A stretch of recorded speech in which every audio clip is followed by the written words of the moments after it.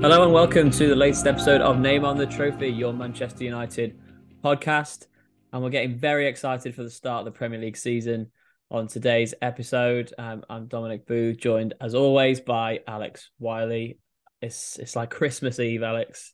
Apart from it's the Premier League, not Christmas. Yeah, it's the best part of the season because it's that point where anything could happen. Yeah, anything is possible. And on today's podcast, we're going to talk about um, what we consider to be United's main rivals in the top four, top six, however you want to put it. Assess their transfer business and predict where we think they will finish and where we think United will finish, and a little bit of insight behind why we think that and how they're shaping up, basically. So, an interesting task for us, I think, considering the business of all the other clubs as well as United, because we haven't really talked about other clubs yet. What they have done in terms of the summer window, have we? No, and obviously we've kept on top of all the signings as they're happening, but it's only after sitting down to do this podcast where you actually look where those signings fit into the actual squads and where the holes still remain that you appreciate that quite a lot of our competitors aren't quite up to scratch yet. And it was only after sitting down and prepping for this that I came to that realization. So I think it's going to be interesting to talk about that. Yeah, I came to the same thought actually. Just looking at some of the signings, I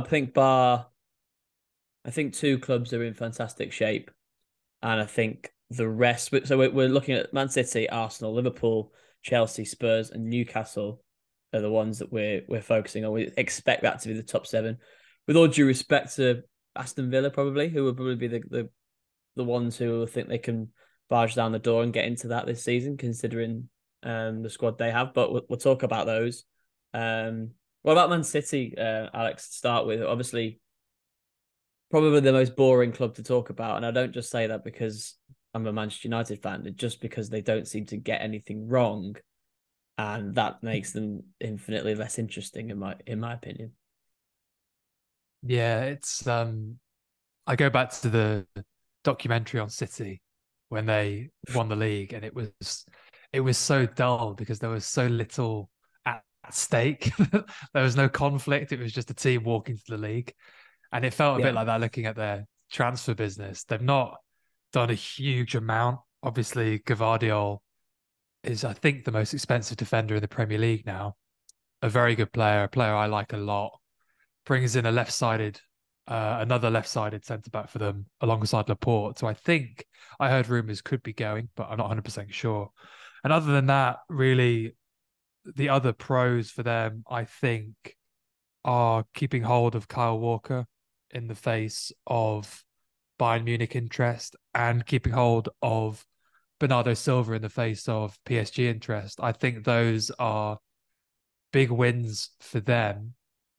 The only real cons, or the only con I could think of, was that they've lost Riyad Mahrez, who, to be fair, was I think in his 30s, and they got a good fee for him, but haven't replaced him as such with an actual signing. But I guess the counter argument to that is they've got Phil Foden, who's ready to get more minutes. And also, as you saw in the Community Shield, Cole Palmer could be the season where he breaks through. But that was the only obvious con I could think to their window. yeah, I've seen City linked with Michael Elise and Matoma of Brighton as potential replacements for Mahrez. And I know that second one pricks your interest as a huge champion of Karu Matoma back in the days when no one knew who he was. So Yes. kudos for you on that one. Kovacic is the other one that we haven't mentioned. We mentioned obviously both Guardiola and Kovacic on previous podcasts as potential United targets, and it's interesting that both have been snapped up by City. I mean, the quality of neither player is a secret on the world stage. I think Guardiola's sort of the coming force in terms of a youngish centre back, especially a left footer, like you say. Mm. And Kovacic just brings that sort of gnarled experience, direct replacement for Ilkay Gundogan, who's gone. I don't think you could have got a better replacement for Gundogan. Um, he's 29, but he's just ready made to start a whole heap of games in that City midfield and do a very fine job, in my opinion. Yeah, and that's what's so enviable about the way that City run. They had Gundogan, one of their key players, leaving in the window, and within less than a month, they already had his replacement through the door. It's just something at United. I think we will hopefully get more used to it, but we haven't seen that for the best part of 10 years, that sort of forward planning. Um, One other thing, I guess, to point out, going back to the winger situation, is they've only got one winger who's actually right-footed, and that's Jack Grealish. And I know Guardiola is similar to Ten Hag. He likes his wingers to cut in. He likes them to hug the touchline as well, but he's also quite keen on them cutting in. Mahrez from the right with his left foot, Grealish with his right foot from the left. So they are somewhat understaffed in that department, but that is really the only weakness I could find looking through, and Yeah, it's not a you big think one. if they go in for one more player before the window closes, it probably would be a winger. But Mm. then I've seen them linked with Lucas Paquetá of West Ham, so I don't know Mm. quite how that fits in. It's just like classic Pep of just sign good players who play in a certain way and then mold the system around that. I mean, he seems to have a whole heap of centre backs at the moment, but some of them will probably play in fullback positions. Some of them will play in midfield, like John Stones has done. Um, he hasn't really signed a left back for a few years now, but it hasn't seemed to matter. He just hasn't found one that he likes, so therefore he's fit other players into that position. Ake, Laporte, I guess Guardiola will probably play there at some Yeah, point. Um, it's a very fluid approach, but also a very sort of calm and composed approach that City take in the transfer window, and they don't seem to panic. They just get the players they want and then stay out of um, other deals that might get a bit complicated, like the Declan Rice one, for example. This summer they just didn't want to take part in that as soon as the price got above a certain amount. I think 100 million. They said too much. mm. And I agree with them. I'm sure we'll talk about it with Arsenal, but I think that that was far too much for Declan Rice. Yeah, look, with City, you've just won the treble. You don't need to change anything drastically. It's just about managing squad turnover in Gundogan, Riyad Mahrez. You don't need to change anything too much. I don't think Pep fully trusts Laporte, and he's the only left-footed centre back. Bar actually, I think Nathan Ake might be Ake is left-footed. left-footed as well, yeah, but Yeah, he Ake's sort of plays wherever Pep tells him to. Really, he doesn't yeah, even play centre back a lot of the time. yeah, and I think with Gvardiol, obviously he fits in at that left centre back, but he also can play left back. He has done in the past, and he's one of the best left-footed young centre backs at progressing the ball forward, not only with his passing but also with his running. I think he'll be. I think he'll look very, very good straight from the off. So yeah, I've got I've got no worries about City. I'm just worried about how good they're going to be. So, what's your grade for their business, and what's your prediction for where you think they'll finish? I think both are probably fairly obvious. Well, so for the window, because it's been fairly non-eventful, I gave it a B, which might be harsh. I was umming and ahhing between an A or a B. It's just when there aren't that many marquee signings. Well, I guess there's one marquee signing, but when there's not a lot of them, it's hard to be like, oh, it's a brilliant window. But to be honest, it's a good window. So it'd be a B or an A. And obviously, I think they're going to finish first. And it's also worth pointing out, I've got sort of two lists. I've got a list that I made intuitively of where I think teams will finish. And I've also got a list from the betting companies, basically aggregated of what they're going to predict and where they think clubs are going to finish. So my intuitive list was City first, obviously. And obviously the betting market agrees with that. Yeah, no, I can't say anything other than I agree with both of those. I think City will finish first, barring something miraculous. But as we said at the top of the podcast, that's why the start of the season is so great because you can think all those miraculous things might happen. Yeah. It's only when you get to February, March, April where they don't happen and it all turns back to reality. But yeah, City to finish first and solid transfer business, maybe a B plus if we're for being more Yeah. granular. Um, Arsenal then Mm-hmm. made possibly the biggest moves of any club in the Premier League in terms of money and maybe surprising moves as well. I think attracting Rice. To me, it was a surprise. I expected him to go to City actually before the window started, and obviously Kai Havertz and Jurriën Timber, another two players who we mentioned on the podcast actually in the recent past in relation to United. 60 million for Havertz and 38 million for Timber from Ajax, who is sort of versatile defender, centre back who can play at full back. What do you make of this business? There's some eyebrows raised at the Rice and Havertz deals from around the footballing world. Yeah, as I said at the start, I think I like Rice. He's obviously got a lot of experience in the Premier League. He's still young. From what I've heard, his character is like captain material. I still think, given his skill set on the pitch, 100+ million is, for me, a huge overpayment, like a ginormous overpayment for what you're getting. That being said, I think they've added depth and they needed that. You saw that at the tail end of last season that they needed to add more players to come in when the others were injured. So they've added depth and they've added quality. And I really like Jurriën Timber. I think that right-sided, so they got their right fullback who's also sort of a centre back in Tomiyasu/Ben White, who plays like quite a unique role in and out of possession. I'd actually argue Jurriën Timber is one of the best signings they could have made for that position because I think that's where he'll play. Even though he played left back in the Community Shield, I imagine that's where he's going to play. So I think Jurriën Timber for me is a big tick. And Kai Havertz, I think they've slightly overpaid for him. But as I said on the Chelsea podcast a few months ago, I really rate Kai Havertz. I just don't 100% know where he fits in to this Arsenal team. I'm not sure if they're envisioning him being in that sort of Odegaard position or being up front or being a winger. I'm not sure. Or maybe it's all three and he's just going to fit in if and where he needs to.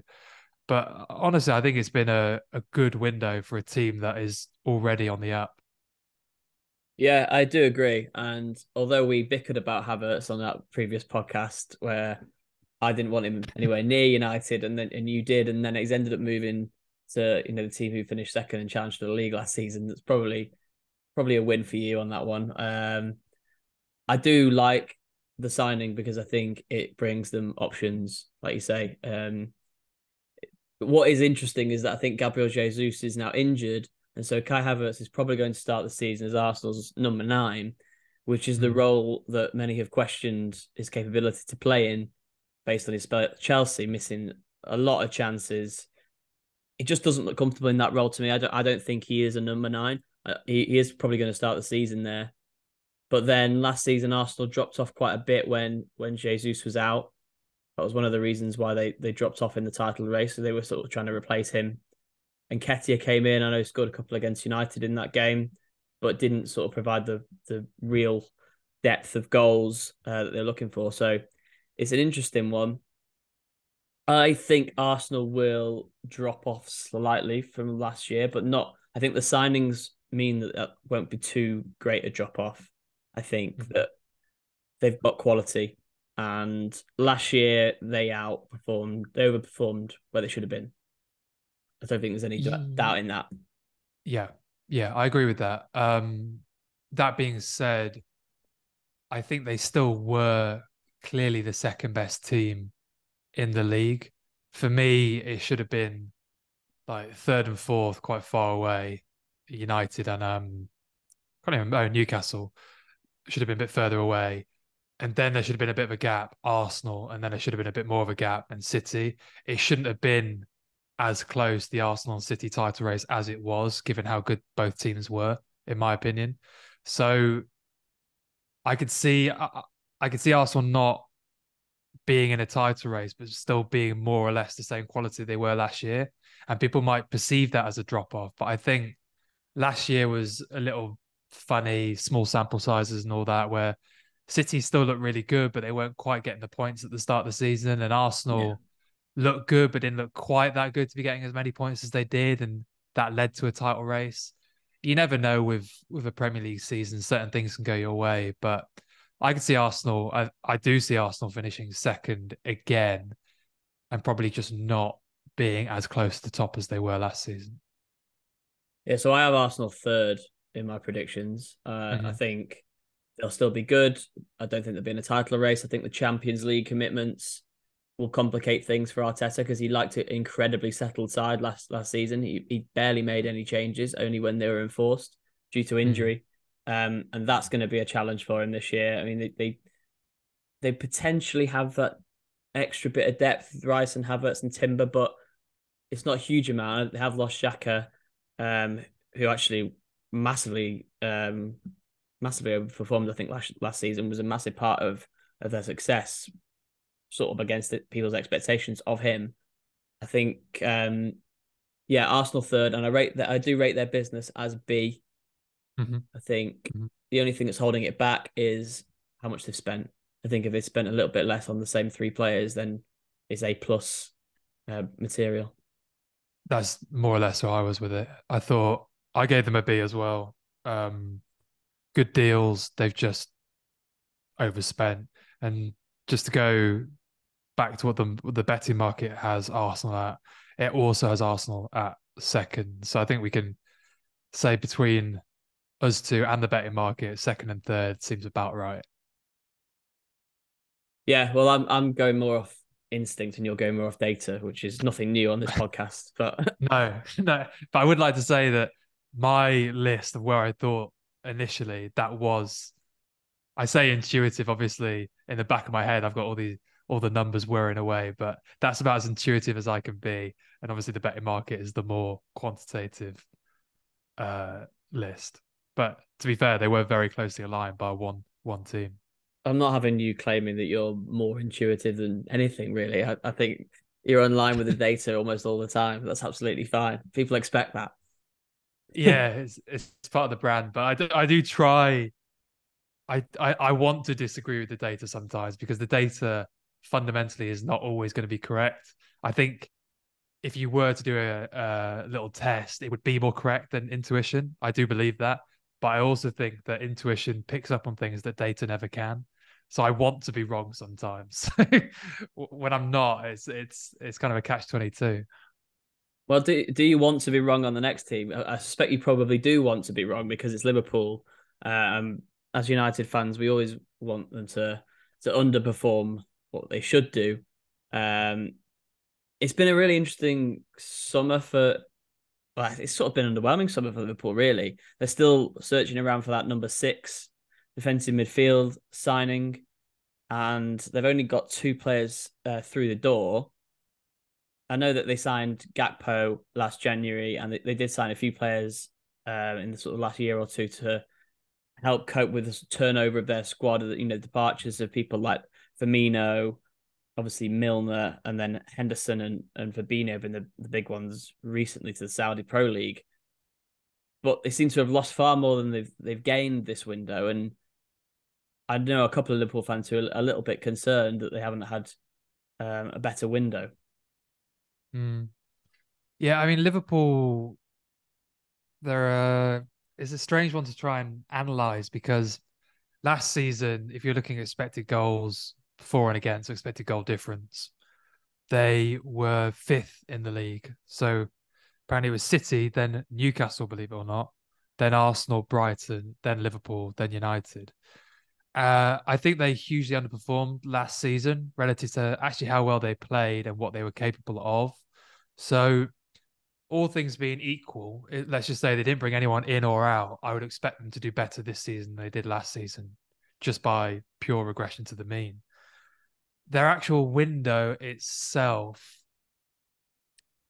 I don't think it's a bad window. I think Alexis McAllister, they got for a good amount of money.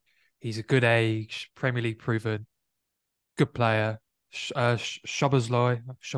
Always struggle with that. Shabozlai. Yeah, Szoboszlai. I was avoiding saying that, to be honest. Yeah, Dominic. he Dominic Szoboszlai. There we go. He is a very good footballer. He has he likes to shoot from distance a bit too often for my liking, but technically very good. Fits in quite nicely because he can play as a centre mid or sort of like a number 8 position or the wide position, so he fits into their team quite nicely. But as you alluded to at the start, or said at the start, defensive midfield is a problem. I don't think the higher ups banked on Fabinho leaving this window. I think he was still going to be their designated number 6. They've obviously let him go, and they've let him go for a good amount of money, but they haven't filled that gap at all, really. I mean, they've got Bacetic, who he's still 18. From my data about him, so our Sabre score has him as a 75, which is slightly below average for a Premier League centre midfielder. He's obviously got a lot of potential. He's only 18 years old, but it doesn't suggest he's going to be the starting number 6 at Liverpool. And I don't think McAllister should really be playing there. I don't think that's what he's best at. I think you're looking at the rest of the team. Curtis Jones isn't a number 6. Thiago could play there, but I don't think he's got the legs to do defensive work anymore. He'd be great on the ball, but it's just off the ball there'd be big concerns. So unless they bring in the number 6, I think they're going to be in trouble. Yeah, I think that loss of Fabinho is absolutely massive and hasn't actually been talked about enough by journalists and pundits because the role that he played, especially when they won the league a few years ago, when he was at his very best, I know he probably has slightly peaked and yeah, he's gone to the Saudi Pro League, which maybe says something about how he is, but he's 29. He's not he's not over the hill. He shouldn't be over the hill. And I think he had a few more good years at Liverpool left in him. So I was really surprised to see them let him go. I know 40 million, like you say, is a decent amount of money. And I think Romeo Lavia from Southampton is the player that Liverpool want to replace him. Maybe if they get him, the picture changes a little bit. I think over-reliance on Mo Salah will continue to be a theme for Liverpool. How far he is past that peak. I think he keeps pulling out ridiculous returns, Salah, doesn't he? And almost carrying Liverpool on his back for the last couple of years. But he's 31 now. So, yeah, I don't know. I find Liverpool the hardest team of this group to actually predict because I know what they're capable of at their best. They're very close to City at their best a couple of years ago, but we haven't really seen that. And it could be one of those seasons where it all just falls apart and you see huge sweeping changes, even Klopp going or something like that. So I rate their window a D. That's probably a bit harsher than you, maybe. I think I do agree that McAllister's a good signing, but I don't know anything about Szoboszlai. How you're supposed to say it? That was terrible pronunciation. That's definitely wrong. Szoboszlai. Szoboszlai. I don't know enough about him to know whether he's going to tear the league up or not. I know that his stats are good. But he comes into a midfield which is a little bit fragmented. So Liverpool, I rate a D in terms of business, and I'm predicting that they're going to finish 5th. Okay. We're not too far apart. I've gone for a C for their window. Like I said before, they've added a bit of depth in those sort of number 8 positions after losing Dean Henderson. Obviously, Fabio Carvalho has gone out on loan as well. Naby Keita's gone. So they've done well to replace that. I thought they actually did quite well to get some money on Jordan Henderson, given how long was left of his contract and his age. In terms of where they're going to finish, I had them down as 4th. So I think they'll sneak into the Champions League places. The market, funnily enough, actually has them as 3rd, which I thought was interesting. Yeah, I thought that was interesting. I thought they'd have them lower. I think a lot of it is an assumption that they will regress to the mean somewhat, but I think their squad is maybe not quite as good as it was last year. I think losing Roberto Firmino might hurt them in the long run. And like you said, Salah, you do notice with footballers when they drop off, it's steep. It's not a gradual, especially with attackers. He's sort of Ronaldo. Yeah. It sort of gets to a point and then it does drop off pretty quick. Their body just can't deal with the load anymore. They get injured a lot.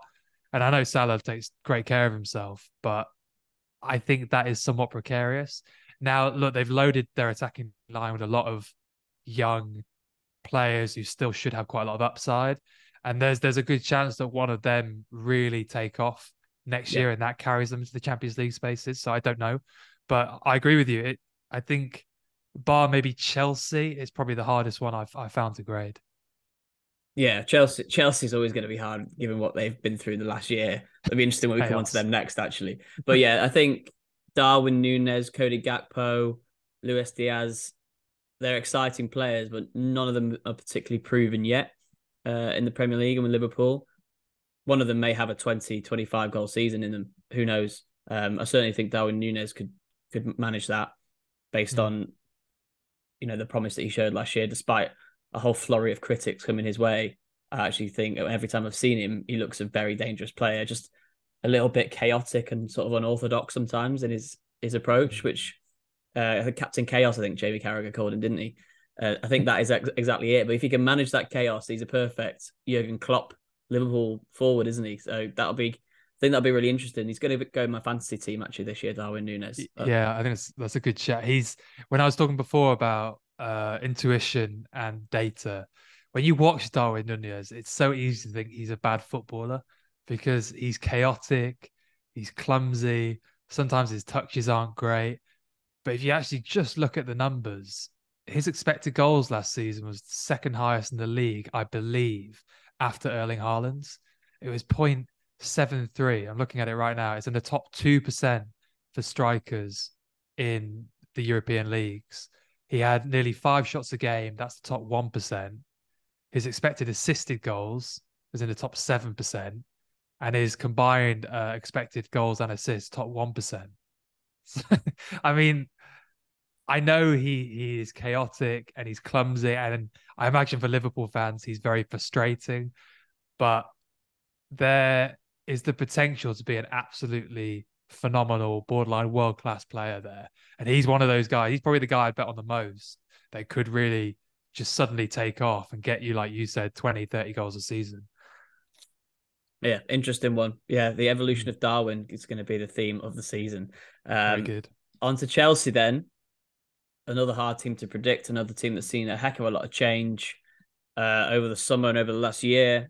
Obviously, Mauricio Pochettino is now installed as manager. They've signed a few players this summer, not as many as last summer or in January. It would have been hard to do that. And they've let quite a few go as well. I mean, let's just go through the players that they could let go. This is harking back to our Chelsea podcast a while ago. I think we probably mentioned all of these. Havertz, Mount, Kovacic, Koulibaly, Pulisic, Mendy, Loftus-Cheek, Aubameyang, Kante, Azpilicueta, they're all Bakayoko, if you can count him as well. They're all players who have left this summer. All players that I don't know if all of them needed to go, but a lot of them probably needed to be shipped off given their wages and just the need to balance the books with FFP. What do you make of the players they brought in, though, Alex? I know Nicholas Jackson is one that you really like, and Kunku, Axel Disasi from Monaco. Mm. What do you think? If we were to isolate each of these signings and I was to talk about them in isolation, I'd be happy with almost all of them. And Kunku is one of the best young strikers in world football and has been for quite a few years. Nicholas Jackson's had an absolutely fantastic season in La Liga, which through the data is the second hardest league to score in. And he's had a very, very good goal scoring season in that league. He's a bit more of a gamble because he's only really had 1 year of football. So I'd say the confidence intervals are bigger for that one. Disasi, I'm not quite so keen. I know United liked him. I think he's a good player. And I do think with centre backs, you need to pull away from the data a bit more and more watch players. But Disasi, I think, is probably the one I'm not quite so keen on. Levy Colwill, who they managed to keep, I think is a real big win for them and a big plus because he's a great player. And even Ugo Chukwu, who's the young defensive midfielder they've signed, he's one of the players that our model rates as a wonder kid, and I've liked for quite a long time. So in isolation, I would rate almost all these deals either an A or a B. But in totality, it's just too much player trading. There's too much instability to build a team around. And I think the owners still don't appreciate that footballers are not stocks. This is not an investment fund in the traditional sense that they're used to managing. These are human beings that need to like get to know each other and build a cohesive unit and learn how to play with one another. You can't just bring in and out 10 players every single window and expect it to work. And I know you said at the start it's been a quieter window, but it's Quieter. still quieter, but it's still extremely busy when you actually look at just the number of players they've brought in and out. It's far too much instability for me. And even though I like I said before, a lot of the deals they make, if you're going to continue to be this chaotic, it's not going to work. I said it when they first did it. I didn't think it would work, and I'm more bullish now that they need to just pull back a little bit. Yeah, well, you say stocks and trades, but the way that they have managed the situation and with huge player turnaround, they've lost money on players. You know, Pulisic joined for 58 million a few years ago from Dortmund. They've let him go for 17 million to Milan. Koulibaly, they brought him in for 1 year. I think he earned £8 million in that year. He cost 33 million, and they've sold him for 20. So that's a big loss on a player in 1 year. So Mm. it isn't smart business either. It's let alone thinking about the football side, it isn't good business. They're losing money. Financial fair play, is a big worry for Chelsea. And now they've got a new manager who I rate enormously. I think Pochettino Mm. is a fantastic manager. I would have happily had him at United, despite all the calls that people didn't want him at United after his PSG spell. I thought he was actually judged quite harshly for his PSG spell. Mm. But has Pochettino got the tools there for Chelsea to compete? I've got no idea. I've got absolutely no idea how good Chelsea are going to be. I've got a sneaking suspicion they might be quite good because I think they've got a very good manager and the raw materials are all there. I think they might start the season slowly, but they might eventually come good. Yeah, I'm inclined to agree that as the season wears on, they'll get better and better. But if you look at the team, it's full of brilliant footballers, but there's still areas of the pitch that they're surprisingly weak in. When you look at centre midfield, okay, they've got Enzo Fernandez, who I spoke about before, as being, I think, one of the better midfielders in the world. But other than that, they haven't got a huge amount of just centre midfielders. I mean, the other, the only other centre midfielder they've got who's older than 22 is Conor Gallagher, and he's 23. The other centre midfielders are Andre Santos, 19, Ugo Chukwu, I spoke about before, 19. I don't think ready to play first team for Chelsea just yet. Needs another loan deal. Um, then they've got Cassidy, who I think is going on loan. He's 20. Other midfielders are in their teens. And they've also got 7 centre backs. And from memory, I don't remember Pochettino ever playing with a back three. So I don't know how seven goes into two without being a big problem. So not it's just not fully The balance thought as through. well. It's still imbalanced, even though there's loads of great footballers there. So I still think this is going to be a season in which Chelsea aren't quite at the races. But I appreciate this. This is the one where I could be the most wrong on because, as I spoke about 20 minutes ago, this is the one I found the hardest. So what have you gone for in terms of the grade and the prediction? So I gave their window a D, which, Okay, I would say better than a D. I would say probably a C, but that's just yeah, purely hedging my bets completely because I don't know if they've had a good one or not. yeah, I thought they did well. They made a lot of money on sales. I know they made a loss on some of the players. I guess they'll argue that they didn't actually buy the quote unquote stock, but they have made, I mean, 250 million, quarter of a billion on player sales is fairly impressive. And in terms of I think they'll finish in the league, I thought fifth, and the betting market agreed with me and also had them down as fifth. Okay, I've said fourth, purely because of that ceiling that I think they have got, and the manager they've got, if they give him time, if the players come good, and both of those are probably the biggest ifs in the Premier League at the moment, given it's Chelsea. But we'll see. I think they're a really, really interesting team to watch this season. I'm looking forward to seeing who the hell lines up for them to start with, and how they perform when they actually do play. I think they're playing Liverpool first up, so that's going to be a huge test. I do not expect them to win that game to start with, but if they do, they could, create some momentum rather sharpish. Let's go on to Spurs, Alex, who had an absolute shocking season last season.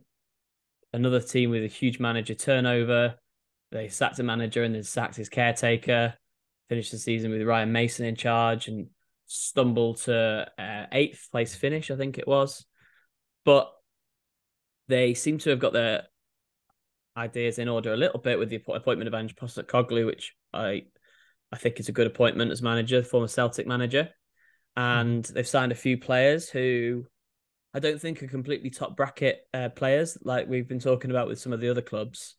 I think they are players for the future and improving players. And I think it will be a sort of season of transition for Tottenham, whether or not they keep hold of Harry Kane, which is obviously the $1 million question around Spurs.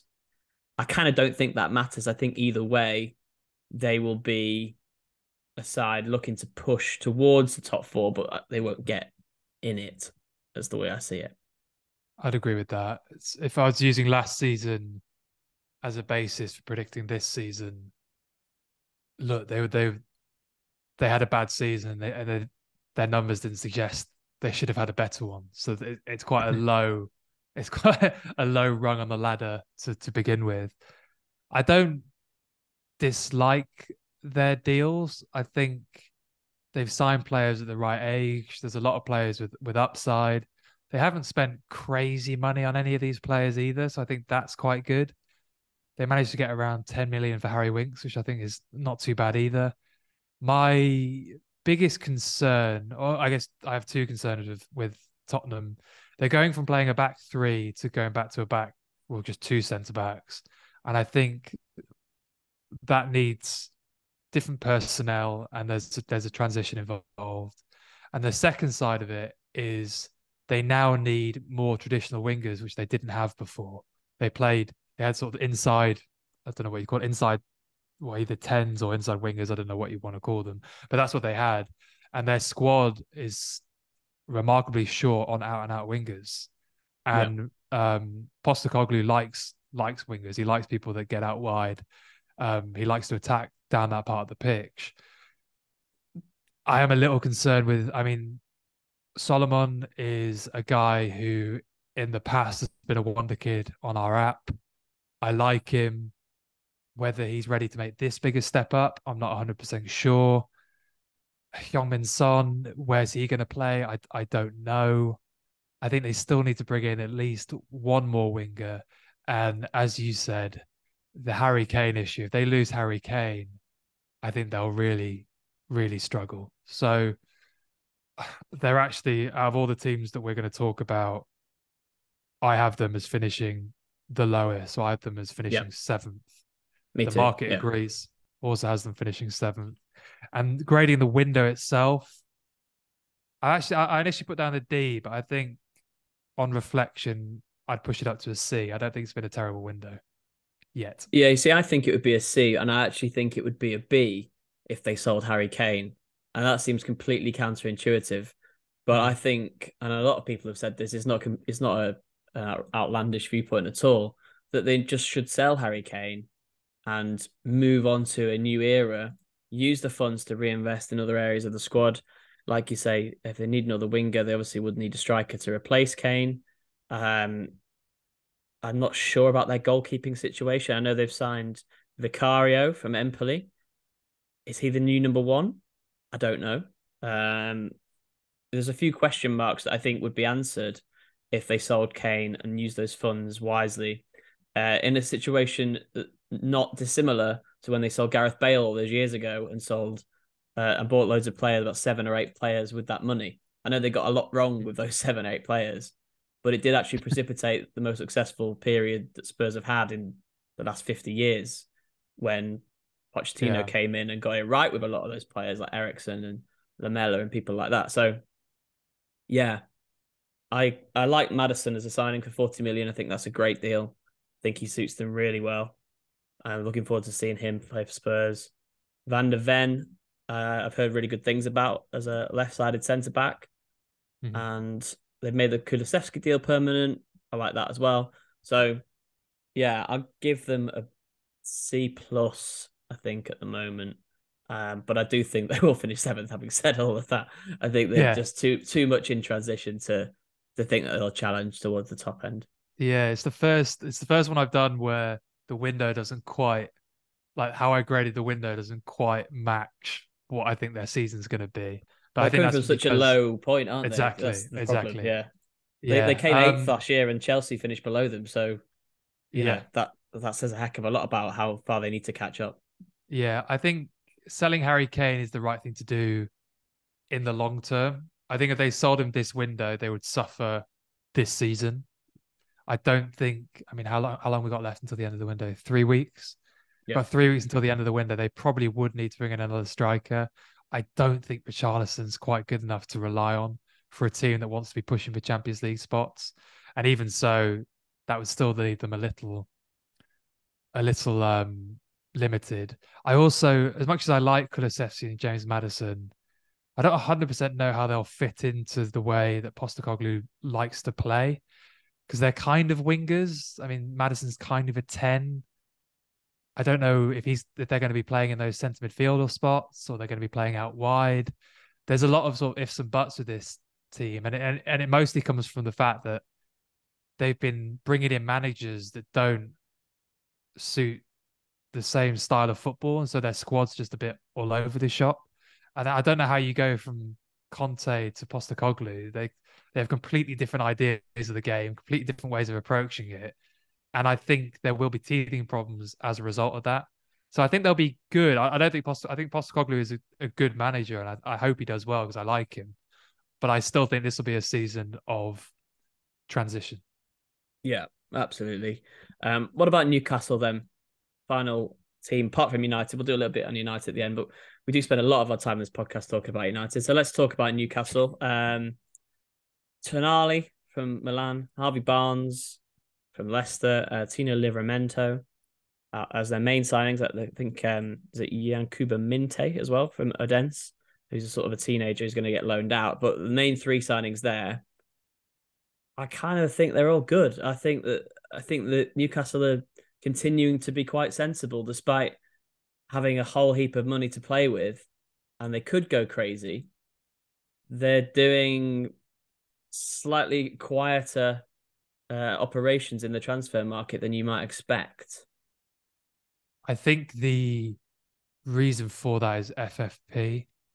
And the reason I say that is because Alan St. Maximin was sold, and according to Eddie Howe specifically, so they could meet the FFP requirement. So I think that's the reason they haven't splurged as much as they'd like to. I think if this was 10 years ago, this would have been a far, far busier window for Newcastle. Yeah, With the signings they're bringing in, I think Harvey Barnes is very good. I really like Harvey Barnes. Whether he's an upgrade on St. Maximin, I'm not sure if he is. so I different. They're so different. Yeah, and I Ivan's a do. lot more functional. Yes, but I also think that what you can get out of St. Maximin is I think there's a higher ceiling there. And I thought there was a bigger age gap between the two, but there's not really because Harvey Barnes, I mean, he was in the academy when I worked at Leicester. So in my mind's eye, he's always young, but he's actually, I think, 25 now. I don't think he's a People quote. get older, Alex. I'm afraid. I know I'm he's afraid not to he's tell not a you. young player anymore. And St. Maximin's 26. So there's not a huge difference. So I think with that, I'm not sure if you've actually got slightly worse. Livramento, I like, but is surely going to be a backup to Trippier for at least a year or two. And Tonali's the only one who I guess, well, I guess you could say is an upgrade. But, and I might say something slightly controversial here, I think Sandro Tonali is one of the most overrated footballers on the planet. I was And waiting I've for said this. that I've said that for years. Um, when I He's a bit of a watch him, football manager's yeah, dream, isn't he? He was a big deal on that as a wonder kid a few years ago. But yeah, and I I've remember him I've had being talked about a heck of a lot, but I haven't actually it. seen that much of him. Yes, there's been like I've had conversations with. So there's a guy who worked. He sort of works in Greece slash Italy, and we were doing scout reports, and ours wasn't very favourable of Tonali. And this is about 3 years ago. Is when it was at Brescia, I think. So it was a long time ago, and he had a real problem with that. He had a problem with data in general, but he had a problem with that because he said this guy is going to be one of the best footballers in the world. How can you say he's not going to be very good? And I guess to some extent he's been proven correct because he went on to play for AC Milan. But if you look at his numbers, so he quite often gets likened to Pirlo. And I think that's because he looks a bit like Pirlo and he plays in similar positions to Pirlo. But he's nothing like Pirlo in the way that he plays. So he doesn't really get on the ball that much. He's like average for how often he gets on the ball. His pass completion is in the bottom 10% for centre midfielders in world football. His progressive passes, you'd like to think, okay, well, at least he's trying like certain progressive passes. That's in the bottom 45%. So there's nothing outstanding there. The only thing that really stands out on his numbers are his assist numbers. Like he assists 1 in 5 games, which is very good. So I'll give him that. But I look at that data profile and like defensively doesn't do that much either. And I do think, is that a 60 million pound footballer? Like I just don't think it is. And I'm very, very interested to see how he does because this could be an instance where the numbers are wrong and I need to shut up and take that. Or it's yet another instance of the numbers being right and I can gloat about it endlessly. We'll see.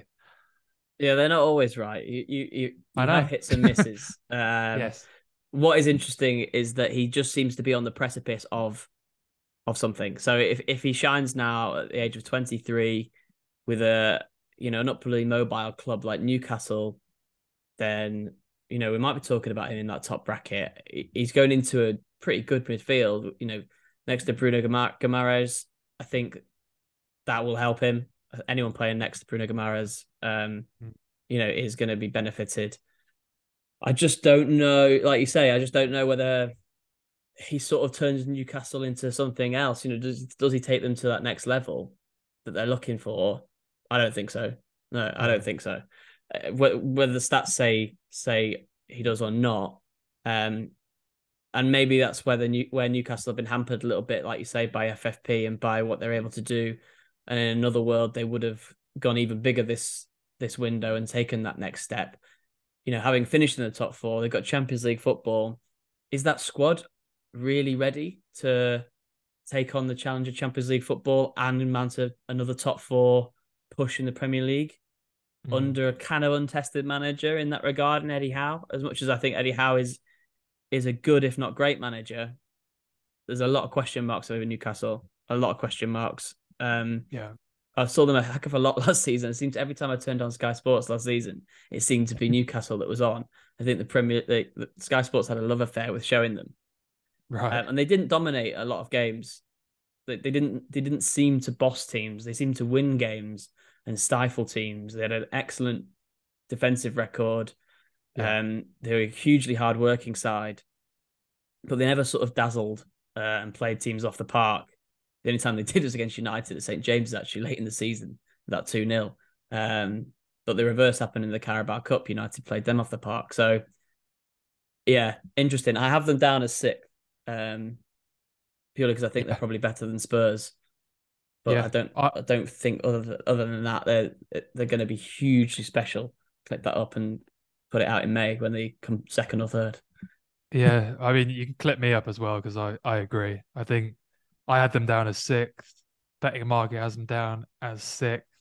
And I think you make a good point about Champions League football. It's not really something I thought about, but that is going to add a lot of stress onto that team. And the one thing I did notice is they don't have many centre backs. They've got Sven Botman, who I like, Fabian Schär, who I don't dislike, but he was part of a very good defense last season, so I can't take that away from him. Lascelles, and then after that, I mean, Dan Burn is more of a left back, really. He can play centre back. That's all they've got. And I think one big injury to one of those players, especially Sven Botman, and the linchpin of last season, the key thing that kept them as high as they were was their defense. And if that falls or that drops a level, I think they'll suffer. So I do think I think it's reasonable to expect them to drop off a little bit this season, but still be good. Yeah, and how do you rate their window? I think it's a C. I think it's quietly okay without being stunning. I gave them a D, and that's probably my Tonali bias coming to the fore. But I just think that spending that sort of money on a player like that is it's difficult to, and then that's your key signing because of obviously FFP restrictions. So yeah, I'm sure this will all get clipped up and I'll look like an idiot, but yeah, I gave it a D. The anti-Tonali bias is real. Yeah, okay, so that means there's one place left in our top seven predictions, and that is for Manchester United. It's obvious where we both put them. I've gone a little bit more optimistic than you, and I've gone for second, and you've gone for third, which would Mhm. be a continuation of last season for you. So you're not saying that United are going to improve on last season. Interesting. Well, my basis for that was that United, I think, overperformed last season based on, yes, the data, but also watching them. I didn't think we were the clearly third best team in the league. Our expected goal difference had us down as the sixth best team in the league, believe it or not. I think we were better than that. I would have had us around fourth-ish. And I think whilst our window's been good and I think it will raise our level, we now also have Champions League football, which I guess is technically less football, but it's also more high stakes football that could have a negative effect. I'm just more or less the main thing I'm waiting is where I actually think we were last season and where I think we're going to get to. So I think we have improved. I just don't see us improving to the point in which we're better than Arsenal and certainly not better than City. And of course, I hope I'm wrong. I really do hope I'm wrong. And in a conversation with friends the other day, I had us down as second, but it was only after sitting down and sort of bringing myself back to earth. I thought third's a bit more Is reasonable. that a So bullish beer fueled prediction with friends? yeah, I'd love a title challenge, and it's a good team. But the truth is, every team we've spoke about is good. There's no duds. So Yeah. as much as I think our team's good, all the other teams are also really good. So yeah, we'll see. I've got them down as third, but I really, really hope I'm wrong. Yeah, I've obviously said second. I just think that last season, there's a few things with the goal difference last season. So United lost 4-0 to Brentford and 7-0 to Liverpool, which I think were both freakish results. And, you know, opposition fans will laugh, but I think you can sort of take them out of the data in a sense. I certainly take them out of my memory. But, with Onana, that's a huge difference in terms of the style of play and a lot more cohesive in terms of what Ten Hag wants. I think Onana is a transformative signing in that sense. Um, United have got a striker. I don't know how much of an upgrade he is on last season, but I think he is an upgrade on the options that Ten Hag had available last season. Wout Weghorst for the second half of the season, and Mhm. now Højlund. I feel sure he'll score more than 0 goals in the Premier I hope League. so. For 64 million up front and a few add-ons, you'd bloody well hope so.